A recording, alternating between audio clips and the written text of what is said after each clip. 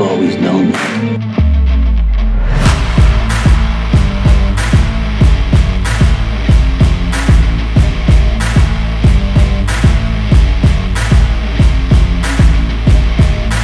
Drop the gun and get on the ground.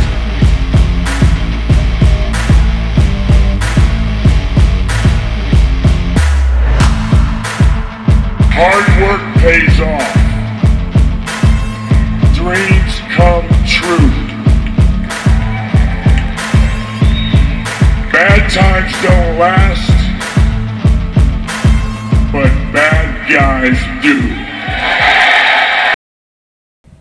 Alright, ladies and gentlemen, boys and girls, children of all ages, you are listening to the Suds and the Squirt Circle podcast. My name is Vinny Apicella, and today is Monday, December 5th, 2022. We are here. I have decided not to do live video shows on YouTube anymore for a couple of reasons. One, I can't commit to a specific time.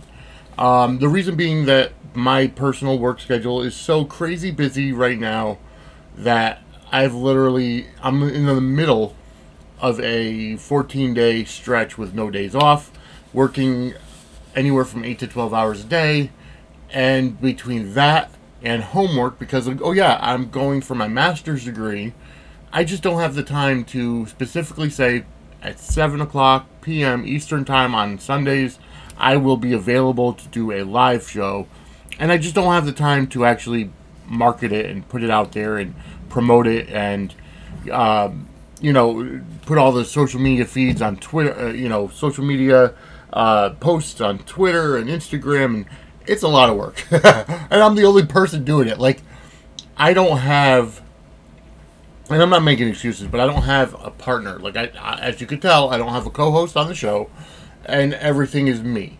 And it's not an oh woe is me problem, but at the same time, I'm just putting it out there that I just can't make that commitment.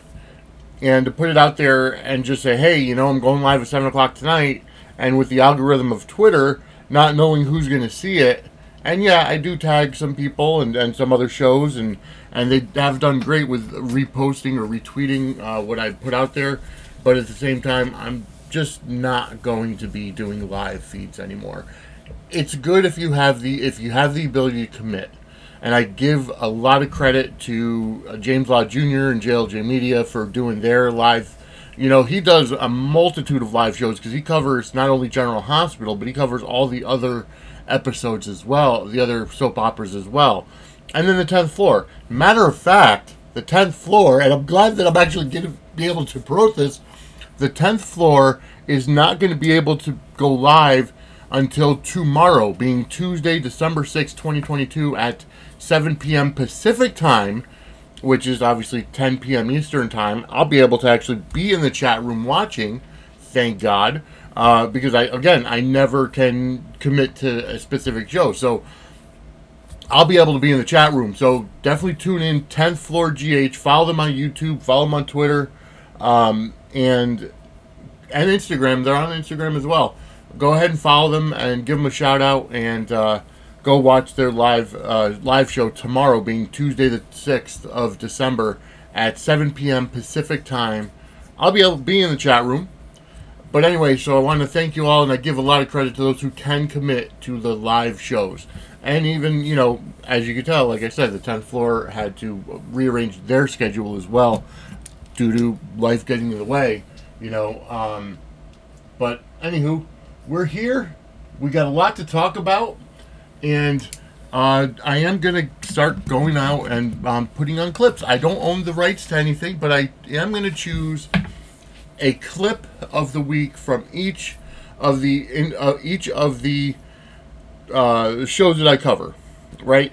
General Hospital, WWE, and I have not watched the new Young Rock yet. So I do have to watch Young Rock, and this week, from this past Friday, I have to watch it, and then I'll report on 2 episodes next Monday when I drop the show.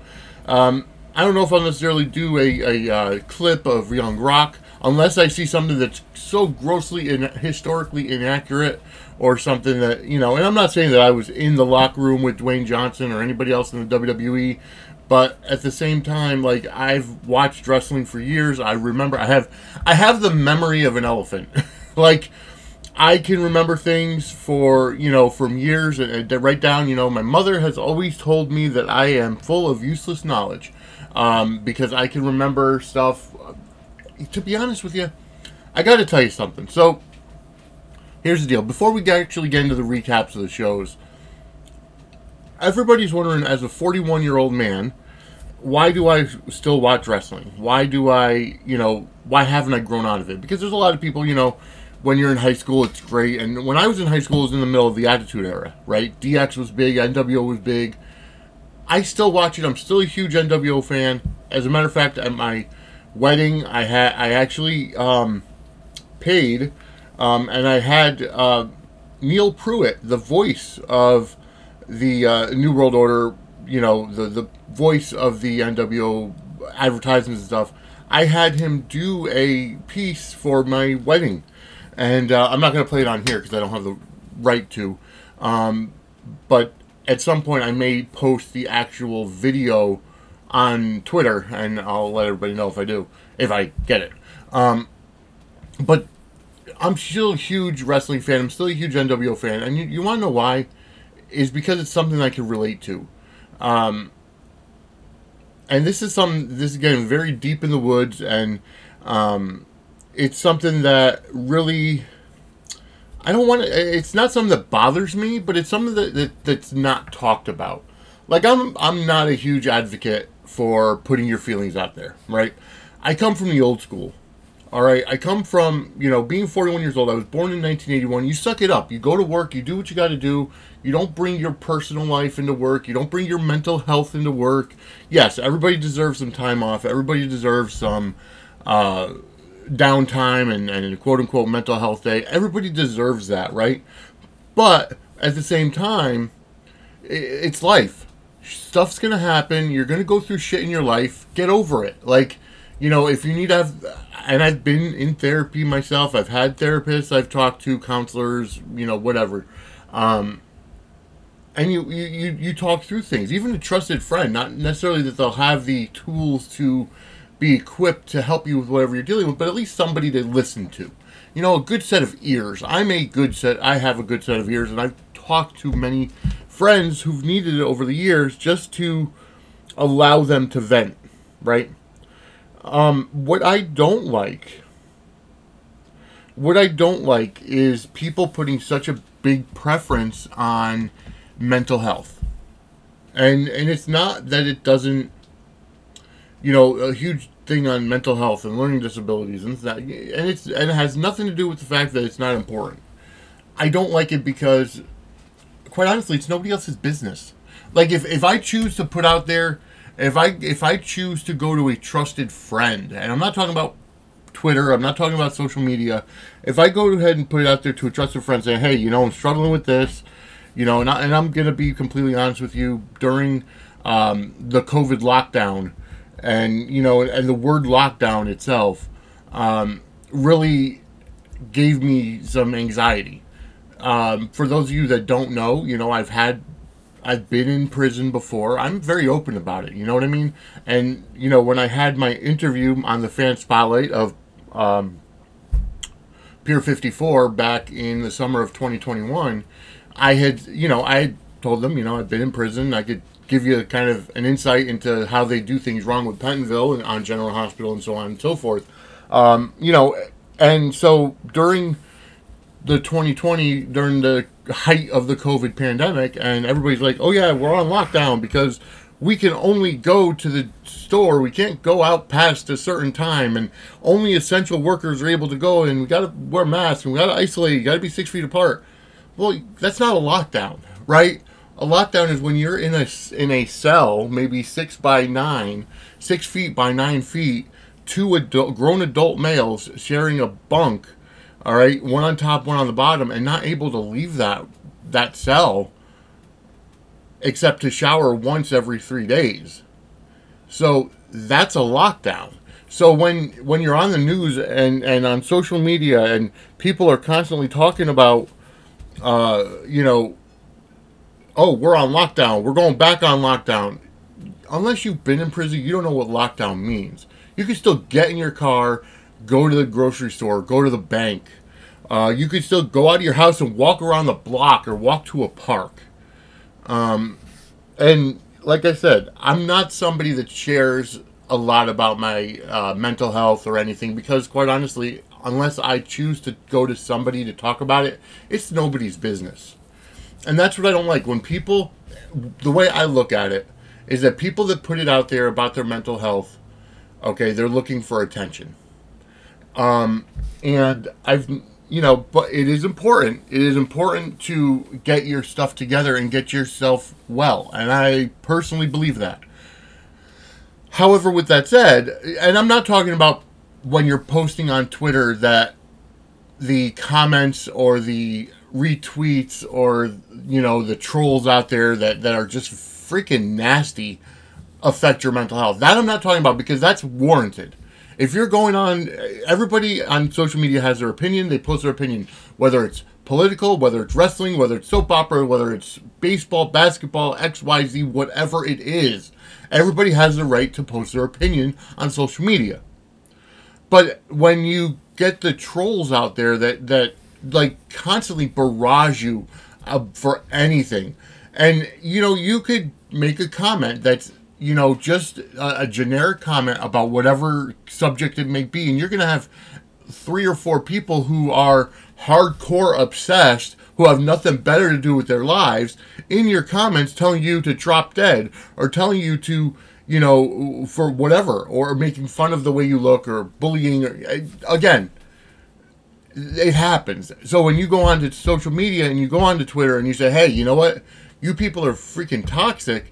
And, I'm not posting on Twitter anymore because of, the trolls out there. And it's sad that it's sad when people you feel they have to deactivate their social media accounts because the people that are sitting behind their phones or their keyboards can't be respectful. Like, there's so many toxic fans and I don't even call them fans because they're not fans. They're just keyboard warriors. Right? There's so many people out there that just want to berate, like the absolute. I want to say there are 2 really bad, really toxic, quote unquote, fandoms, and those are the AEW fandoms and Sasha Banks fandom. Those people will, I swear, they will take up arms to fight anybody, or to fight anybody, go to war with anybody who says anything bad about what they like. Well, me personally, you got a problem because I don't like AEW. Yeah, they do some things well, but the majority of the stuff, it's like Tony Khan, who owns AEW, in my opinion, he's just a little kid. He never got out of the whole mindset of this is a wrestling figure league, right? And he said he's had the Dynamite name since he was, a teenager doing his G.I. Joe League or Wrestling Figure League, whatever. I'm sorry, Brian Last had the G.I. Joe League, right? But, no, and every time somebody new from WWE is released and he's able to pick them up like a Christmas gift and unwrap the gift and it's a new toy, I'm playing with him for 3 weeks and then he's tossed to the pile. Ask yourself, where is Miro right now? And yeah, I know, he's had some acting, he's had some injuries, I get that. But why is he not being featured on TV?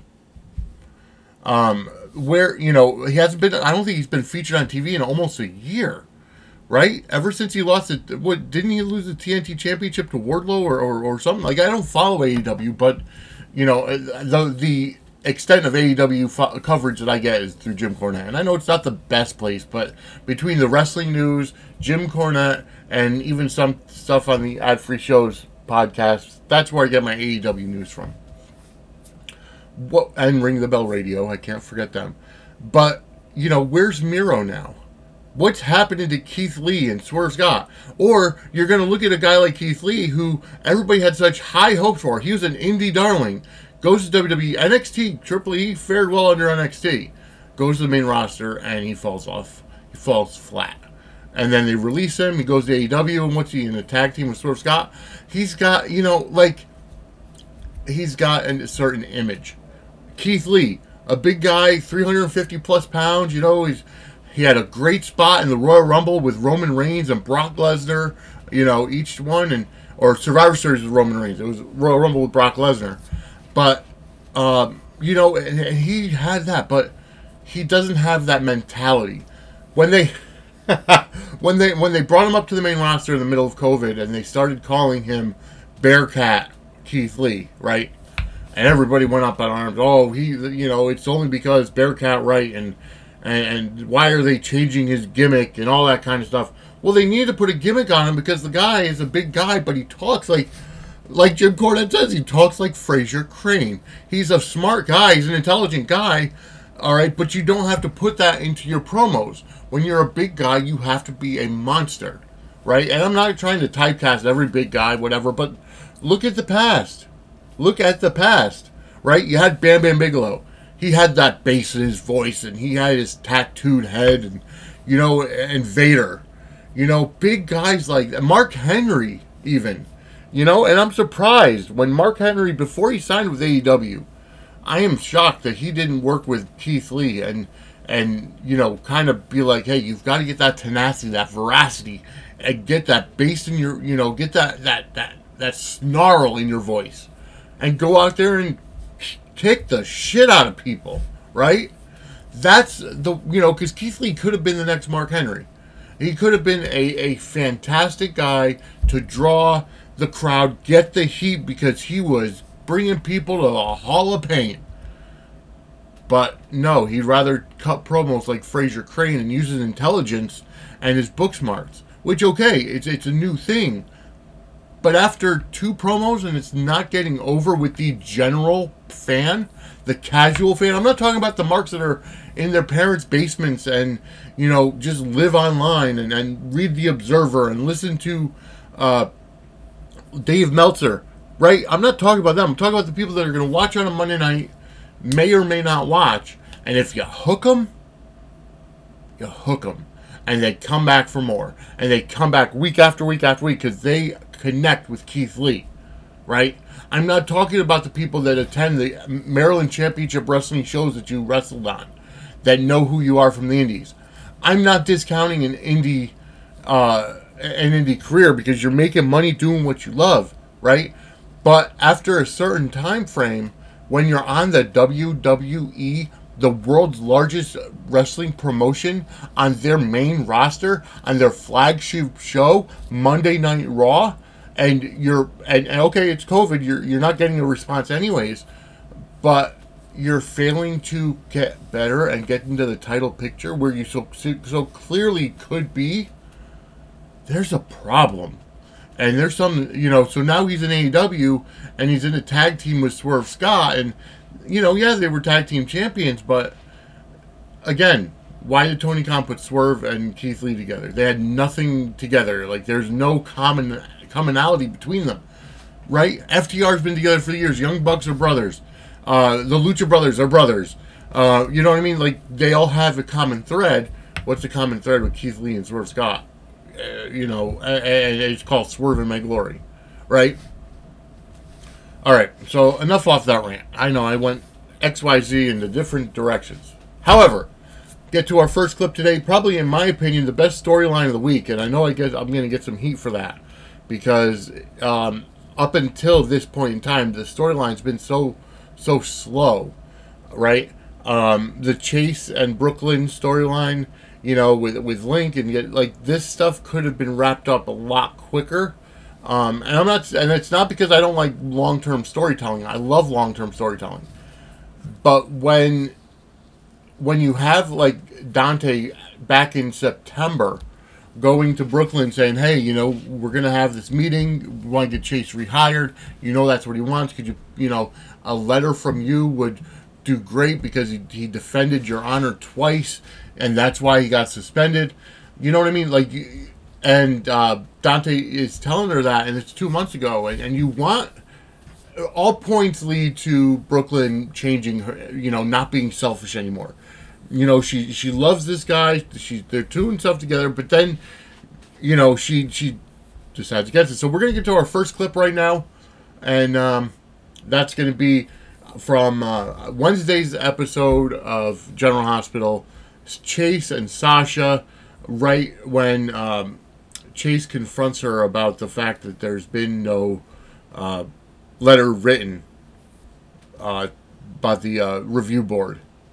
So we'll be right back.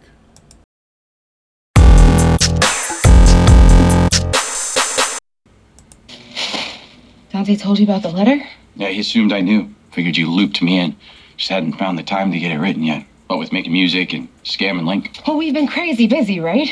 I mean, every day, all day, I am hustling for every hour that you perform. You're setting up interviews and promos. I mean, I can barely even breathe. Yeah, it's a lot of work. You really throwing yourself into it. Yeah, you know, letting all my responsibilities of deception slide. So maybe...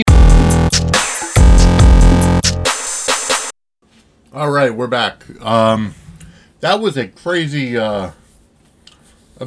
dialogue there between Chase and Sasha, Chase and Brooklyn. And, you know, it's amazing to me that you want to portray Brooklyn now as somebody who is in love with Chase and they want to work things together and they're a team, but yet she still has that underlying selfish vibe. Like, they got together because they were trying to set Link up so that why do I keep saying Sasha? So Brooklyn can get her songs back from Link, right? You know, set him up, get him caught in whatever kind of shady shenanigans that he was going through. But yet, you know, they fell in love. They started, you know, going out and getting together, and then they finally slept together after a year of teasing it. You know, and now that you put that wrinkle in, right? Chase, who has been vocal since the very beginning, that as soon as he's able to become a cop again, he wants to become a cop, right? And Brooklyn knew about it, but then she chose not to write that letter to the review board, you know, even after Dante kind of was giving her a pep talk and saying, hey, this is what he wants. Why haven't you done it yet? You know what I mean? As long as you say that he was defending your honor twice, then, you know, they'll probably be more lenient and let him go. But unfortunately, that's going to derail Brooklyn's plans, right? To get her songs back from Link. And that was the whole thing. And so now Chase is like, hey, you know, Dante said that he asked you months ago to write this letter. Why didn't you?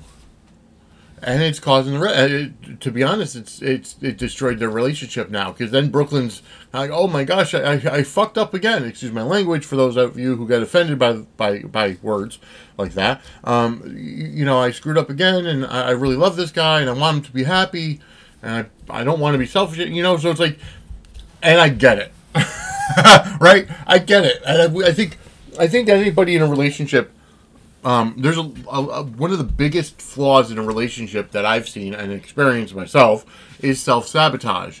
You know, where you're constantly in this mindset, right? And then Brooklyn even said, you know, I've never been in a committed relationship like this before, to the point where, you know, I've had to not put myself first, right?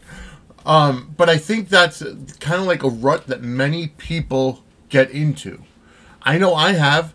And, you know, for those of you out there that know, you know, I am married now. I got married in July. But previously, you know, I'd been in different relationships who I thought, you know, well, she's the one. And, you know, and I wanted to get with her and get married and been in a relationship where we're happy. And then, you know what, I do something really stupid that I don't think would affect or how it would affect the other person, right?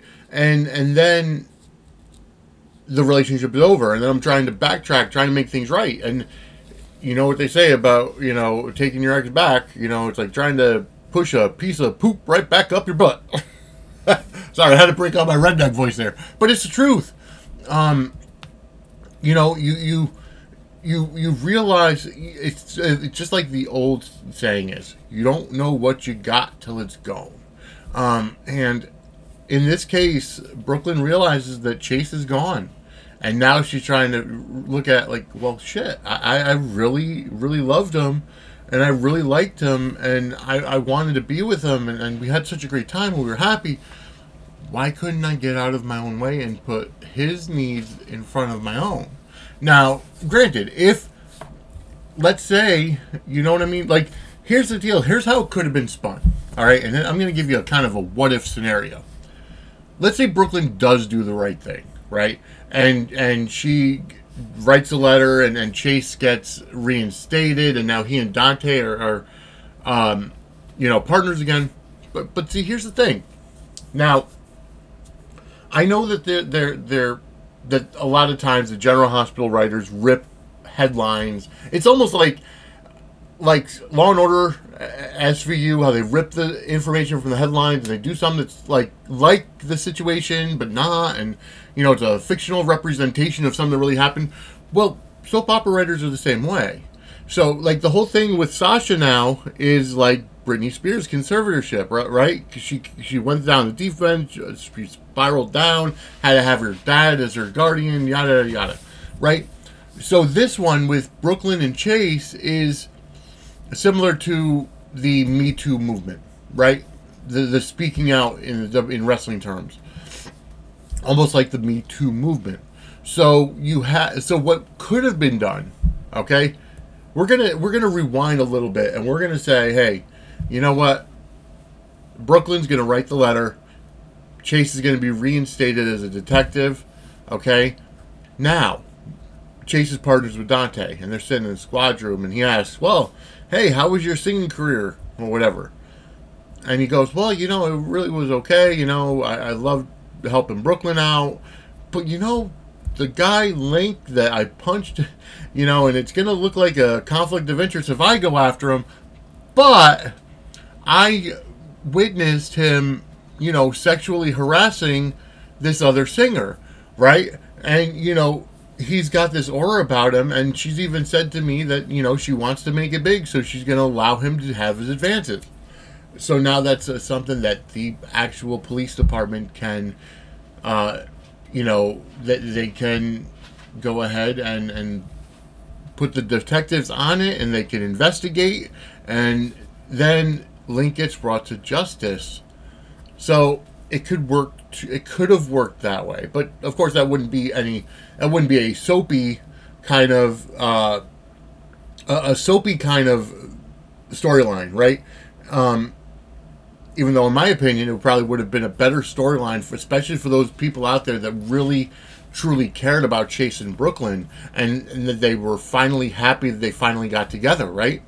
But for those people out there that weren't a fan of Chase and Brooklyn, well, you got what you wish. They're broken up now, right? Maybe they'll come through and fix it. Maybe but now with the new scenes, on Friday's episode, how they had Chase and Sasha kind of talking about problems and, as they say, chem testing. We already know that Sasha and Chase are friends, and that they manipulated the situation with Willow and Michael to get him able to get Wiley from Nell, and we all know that history, right?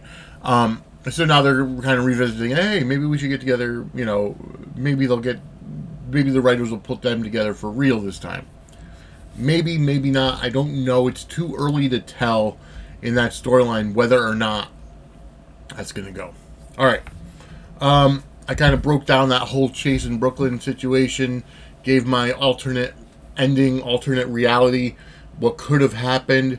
Now, moving right along to Robert, Holly, Anna, this whole thing, last week it did come out, or the week prior, it came out that Holly was the one that shot Lucy.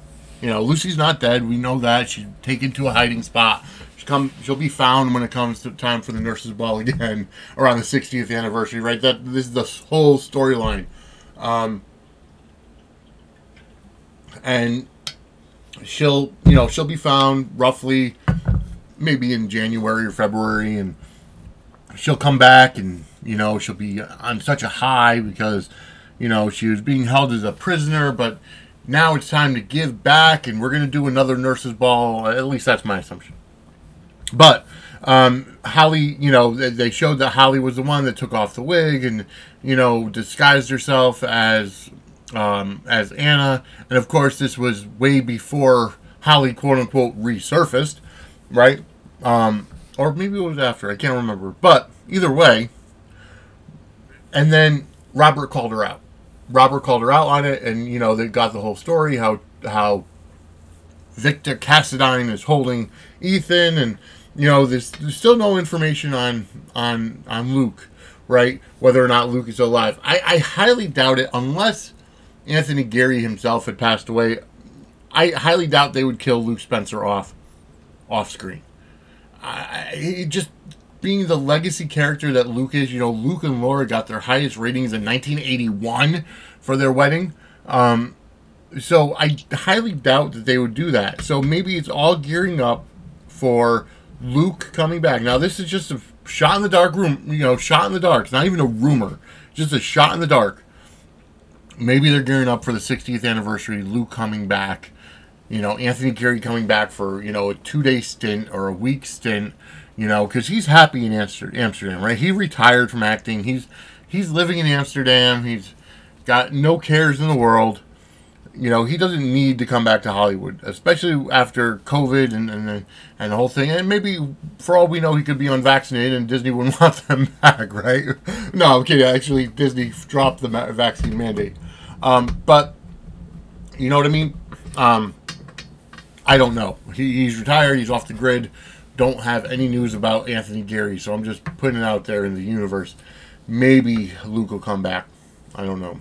But, all right. So, then they had Marshall and the Ashford family Thanksgiving. They had how Jordan and Curtis were talking, and Trina was talking with Marshall about his diagnosis and, life in general, and, to bring up about Rory, and Rory hasn't been around, but Trina's having, different feelings about Spencer, and, okay, I gotta address this, okay?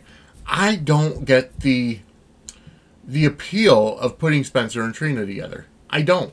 Is it just because, it's an interracial couple? I don't know. But, I mean, you also have Molly and TJ for that. And I'm just guessing at it, right?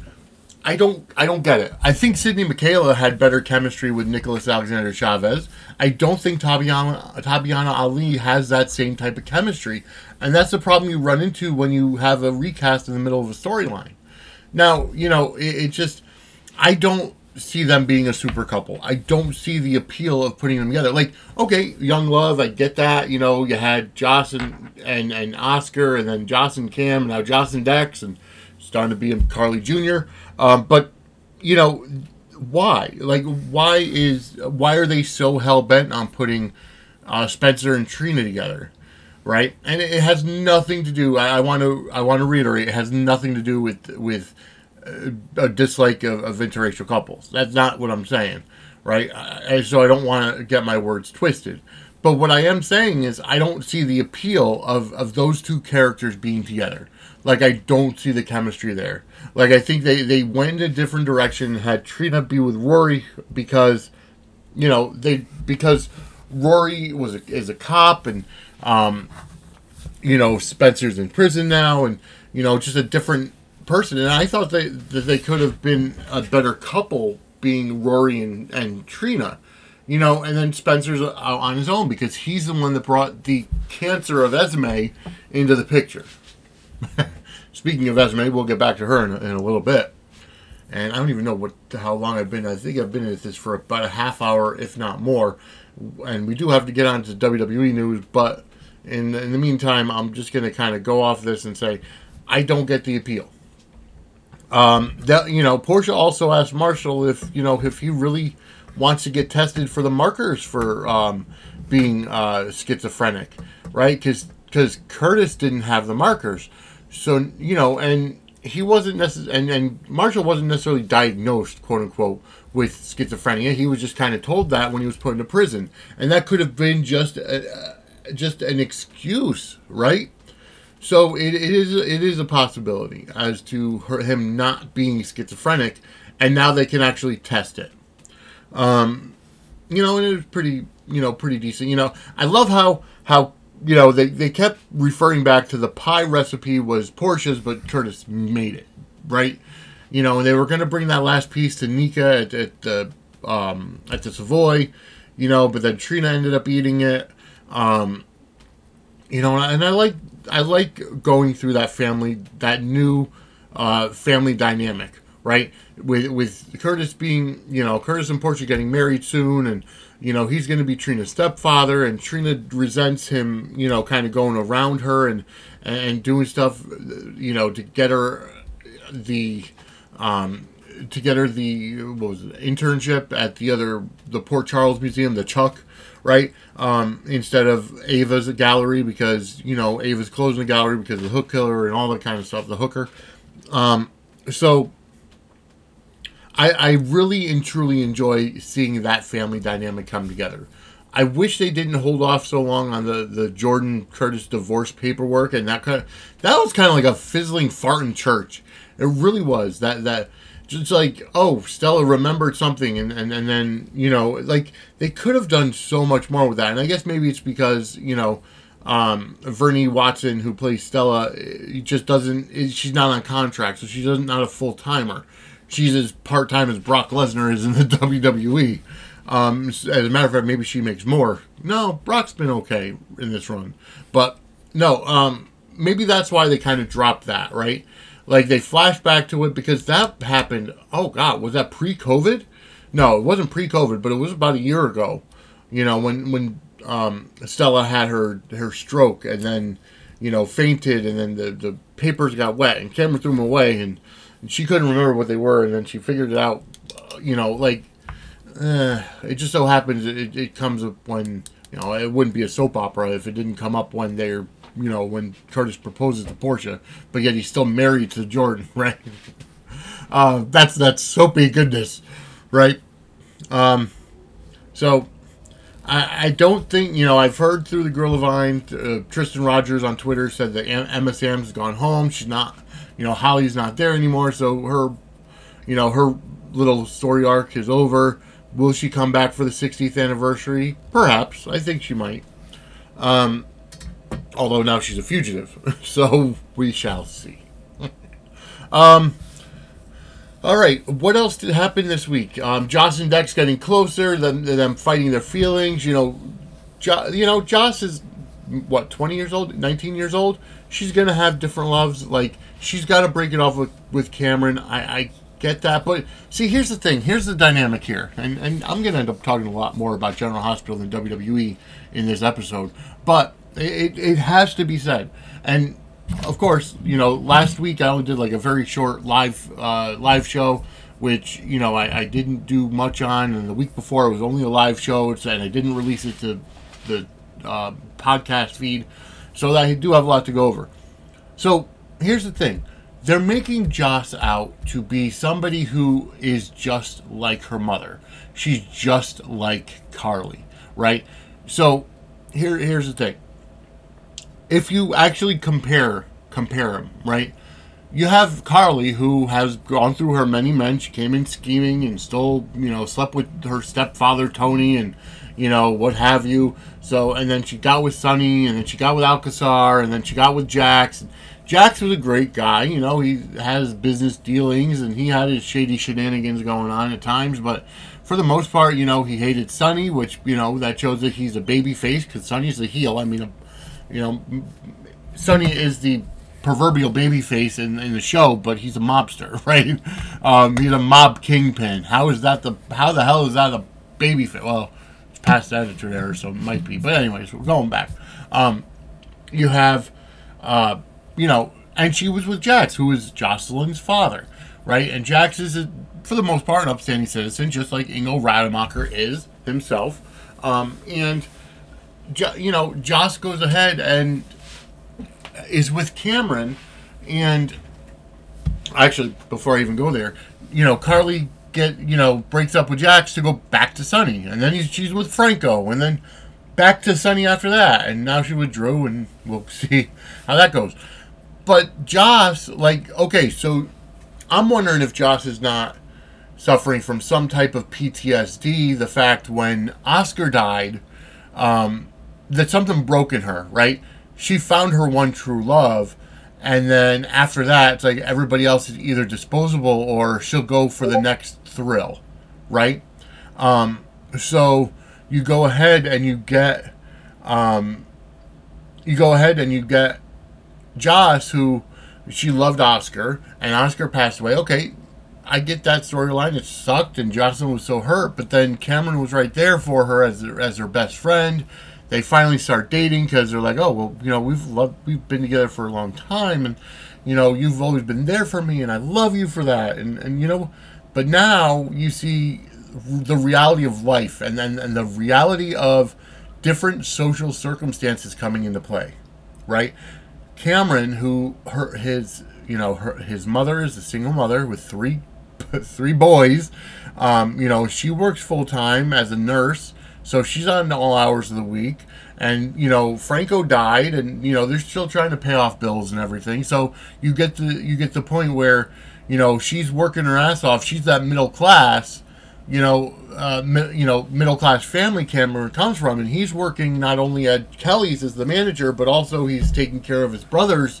When Elizabeth has to go on her fact-finding mission, or when she's in Shady Brook or whatever. So Cameron is showing his responsibility as a young man and a lot of maturity. Jocelyn has always had that elitist attitude. She was able to, go through high school, have the extracurricular activities, and go through and play volleyball and get into PCU. She didn't get the scholarship because she was injured, but she's playing volleyball at PCU, and she doesn't have to work. Like, we've never seen Jocelyn work at all. She's done a couple of volunteering things, but she's never worked, right? And now she's helping Dex because Dex is the new Jason, and now it's going to be a repeat of the Carly Jason storyline. And I'm not saying that, Dex is going to get Jocelyn pregnant anytime soon or what have you. That's not what I'm saying at all. But what I'm saying is the fact that Dex is a bad boy, and Jocelyn, just like her mother, is drawn to the bad boys. And, she's going to break Cameron's heart, and she's going to go for this, and it's going to be a whirlwind thing with Dex, and then after that they're going to break up, and she's going to be lost, and maybe it's all because her first true love passed away in Oscar, and now she just doesn't know how to process those feelings because she is so young, and only so much journaling or talking can really get that information through to you, especially as a 20-year-old, right? We haven't seen her really become an alcoholic, which is a good thing. We haven't seen her go to drugs, which is a good thing. But then you go ahead and you get, the fact that she's being drawn to this bad boy who, is in better shape than Cameron, right? Has a better physical physique than Cameron. And then he does this physical work, and he's out there, and, he's not stuck waiting tables at a restaurant and everything. You know what I mean? So there's that discrepancy. Carly makes bad choices. Jocelyn is going to follow right in the same path and pattern. All right. I know there were other storylines that went on in General Hospital, but in my opinion, they weren't that big. Other than Britt, I've got to say, Britt, it just nailed it over the past couple of weeks. I feel so bad for Britt. Congrats to Kelly Thibault for, booking Station 19 and, going on to prime time, and I get that, and I'll probably end up watching it because of her, because I absolutely love her. But I feel so bad for Britt. Like, I don't want them to kill off the character, but, somebody, my mother kind of pointed this out to me because I said, oh, well, it's, maybe she'll go away to a clinic and she'll come back in a year or whatever, and she'll be cured. And my mother's like, well, here's the deal. If they do that, it's almost like a slap in the face, or giving people who actually have that Huntington's disease that there's a cure out there, and they can be. There is no cure for it. So, it's progressed to the point now where there's no cure for Britt. It's just she was almost given a death sentence. She's going to be able to she's going to stop being a functioning member of society in a year and a half. And I feel so bad for her. And I love the scenes with Liesl and Britt. I don't need a doctor. I need a mother, right? That spoke volumes to where their character relationship has gotten to, right? I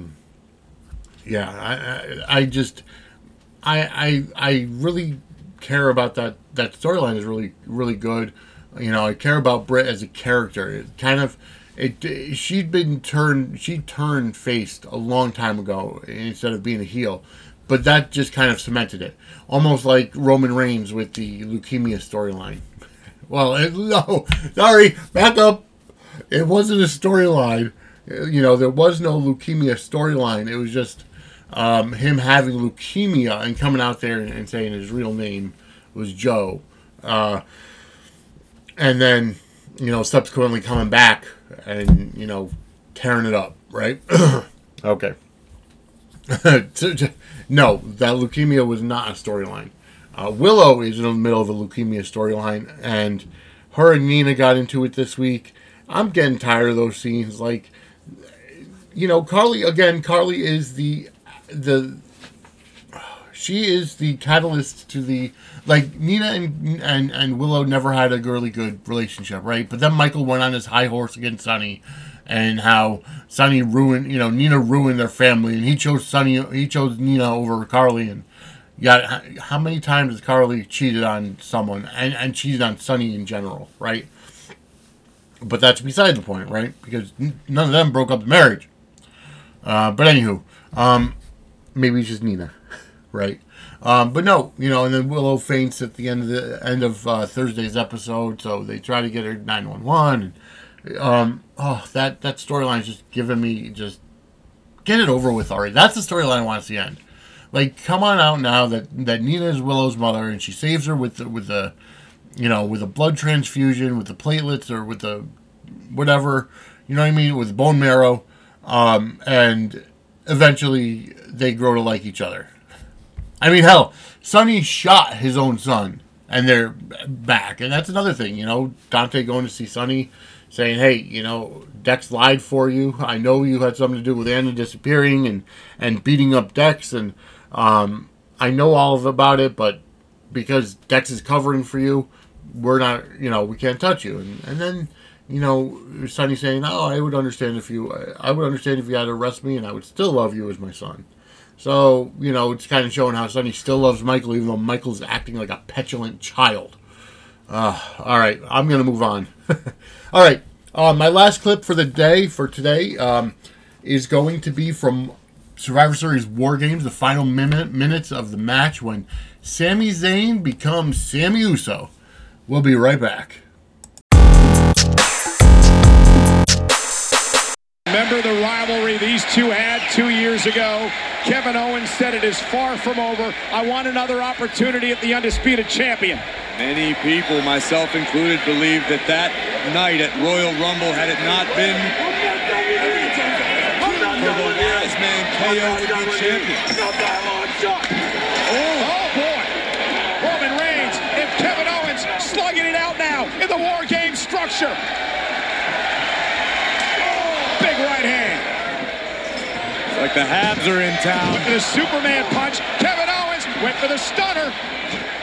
Superman punch by Reigns right on the chin. I haven't had anyone in Boston throw hands like that since Cam Neely.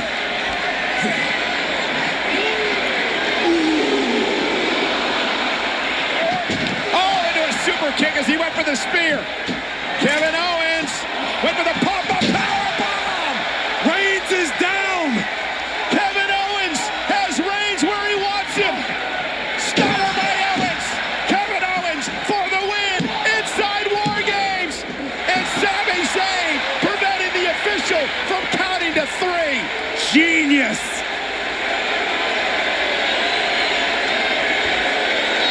Is that enough to prove Zayn's loyalty?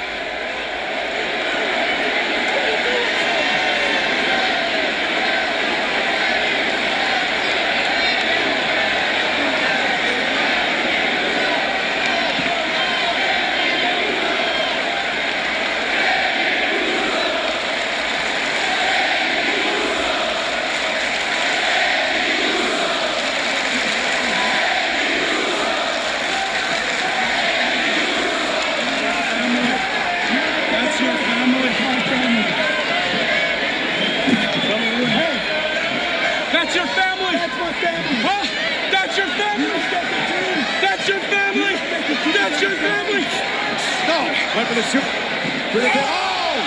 He went for the super kick. Zayn went low with a low blow to Kevin Owens. How's that for loyalty?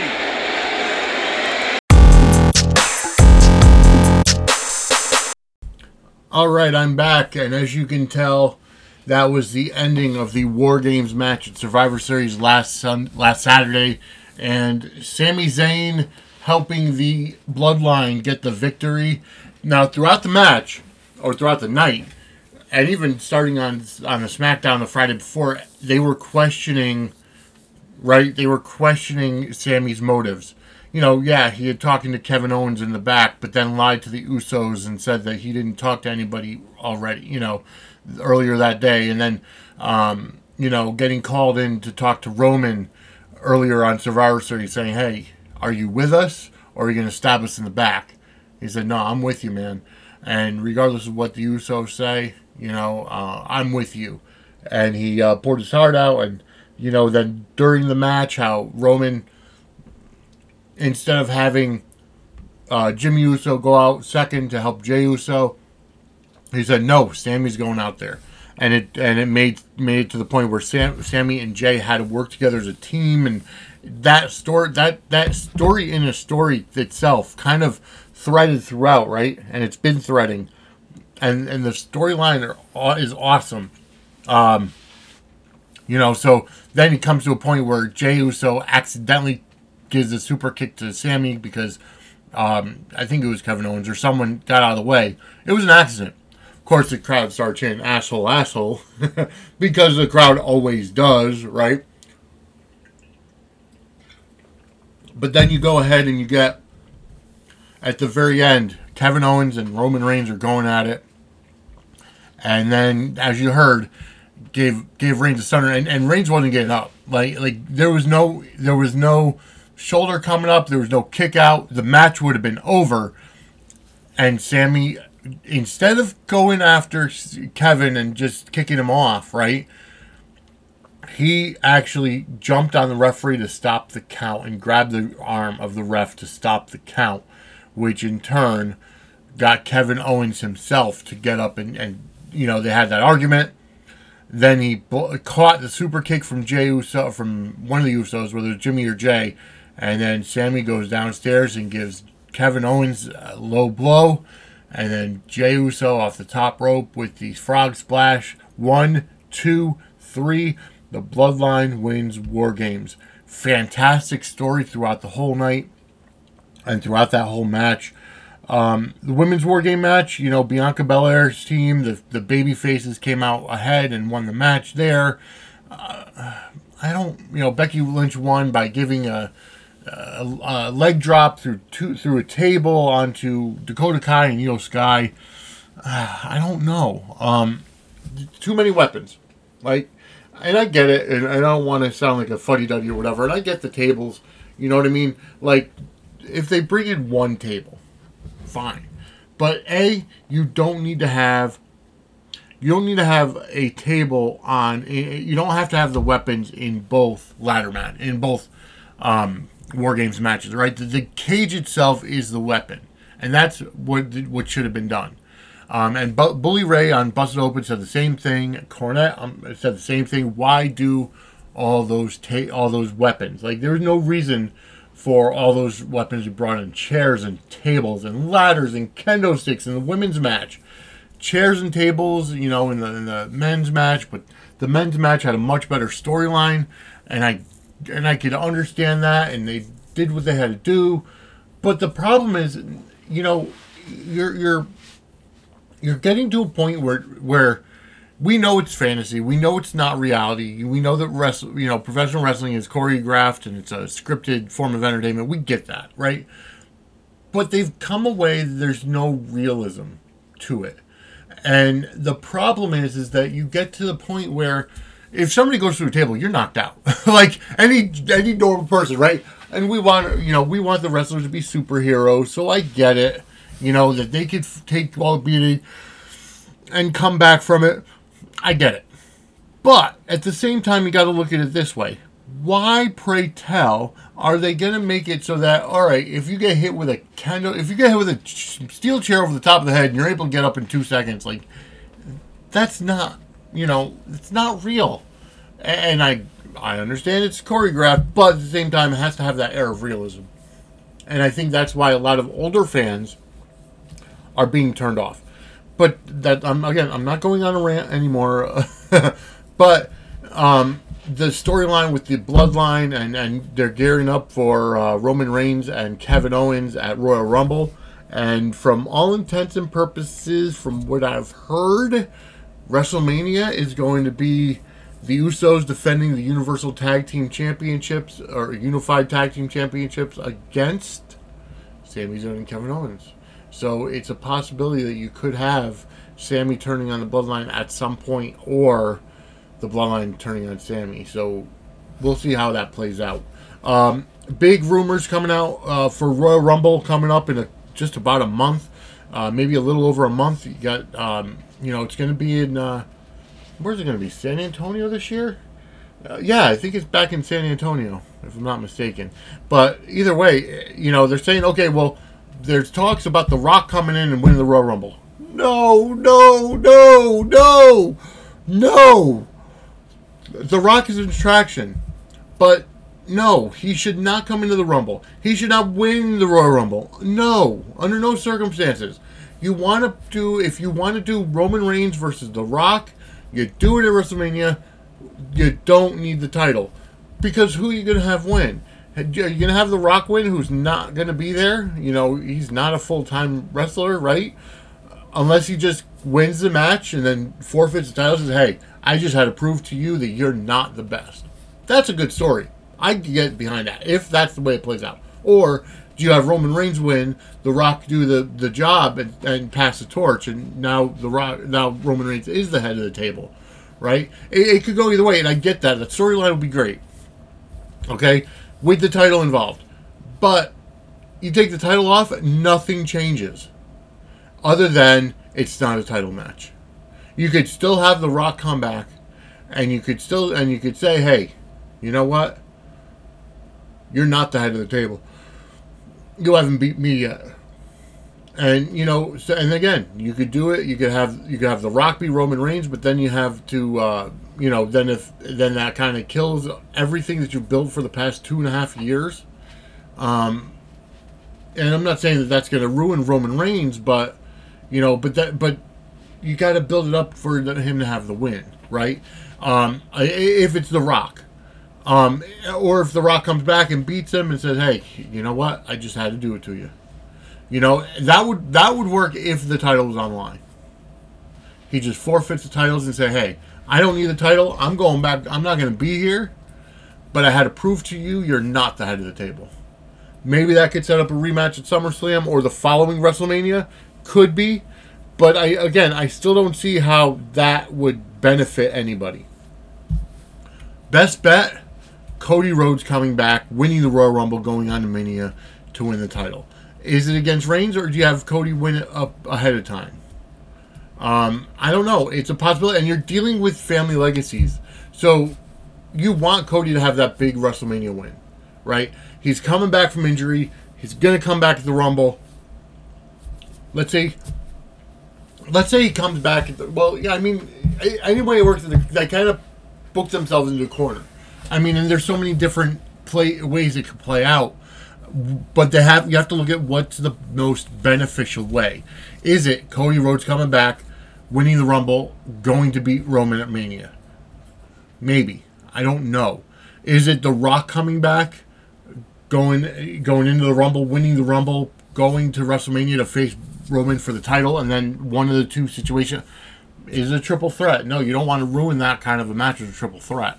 Here we go. Or could it be, I don't know, maybe The Rock has to beat Solo Sikoa first, and on night one to get to night. But why would you do that, right? That kind of takes somebody off the WrestleMania payday. I don't know how they're going to play it out. I don't know if it's going to be true. Now, granted, nothing is set in stone with The Rock. The Rock has his Hollywood schedule. The Rock has the he has very little time in his schedule right now. Hollywood would be the best place. It's in Los Angeles this year. I don't know. It's a possibility. But anywho, I've been at this for over an hour now. I hope you enjoyed the show. I hope you enjoyed the clips that I put in there. Obviously I don't own the clips. They're property of either ABC or WWE. But I want to thank you for everything. Thank you for tuning into the Suds in the Squared Circle. Follow on TikTok at Suds_Square_Circle. Follow on Instagram. As a matter of fact, what I'm going to do is I'm going to go ahead and actually film a TikTok while I end this show. So I'm going to go ahead and turn this around. And all right, so thank you for tuning in to Suds in the Squared Circle podcast. My name is Vinny Apicella, and you're follow us on TikTok at Suds_Square_ at Suds_Squared_Circle. Thank you for tuning in to Suds in the Squared Circle podcast. We actually want to do a longer time limit. Let's see. Nope. How do we get to different times? I see. I'm still trying to figure out the whole TikTok thing. All right. How is 15 seconds the limit? Right. I thought you could do up to like. Oh, there we go. You could do up to 3 minutes. There we go. Okay. There we go. Let's try this again. Take 2. Right. All right. Thank you for listening to Suds in the Squared Circle podcast. My name is Vinny Apicella. Follow on TikTok at Suds_Squared_Circle. Follow on Instagram at Suds and Squared Circle. You can email me at any time, Vinny, VINNIE, at sudsandsquaredcircle.com. Our website is www.sudsandsquaredcircle.com. Buy our merchandise at sudssquarecircle.threadless.com. You can follow the show on Twitter at Suds SQ Circle Pod, and follow me on Twitter at VApicella SWE. I want to thank you all for listening again. My name is Vinny Apicella, and this is available anywhere you find your favorite podcasts. Have a great day, everybody. Have a great week. We'll be back next Monday with another episode of Suds and the Squared Circle podcast.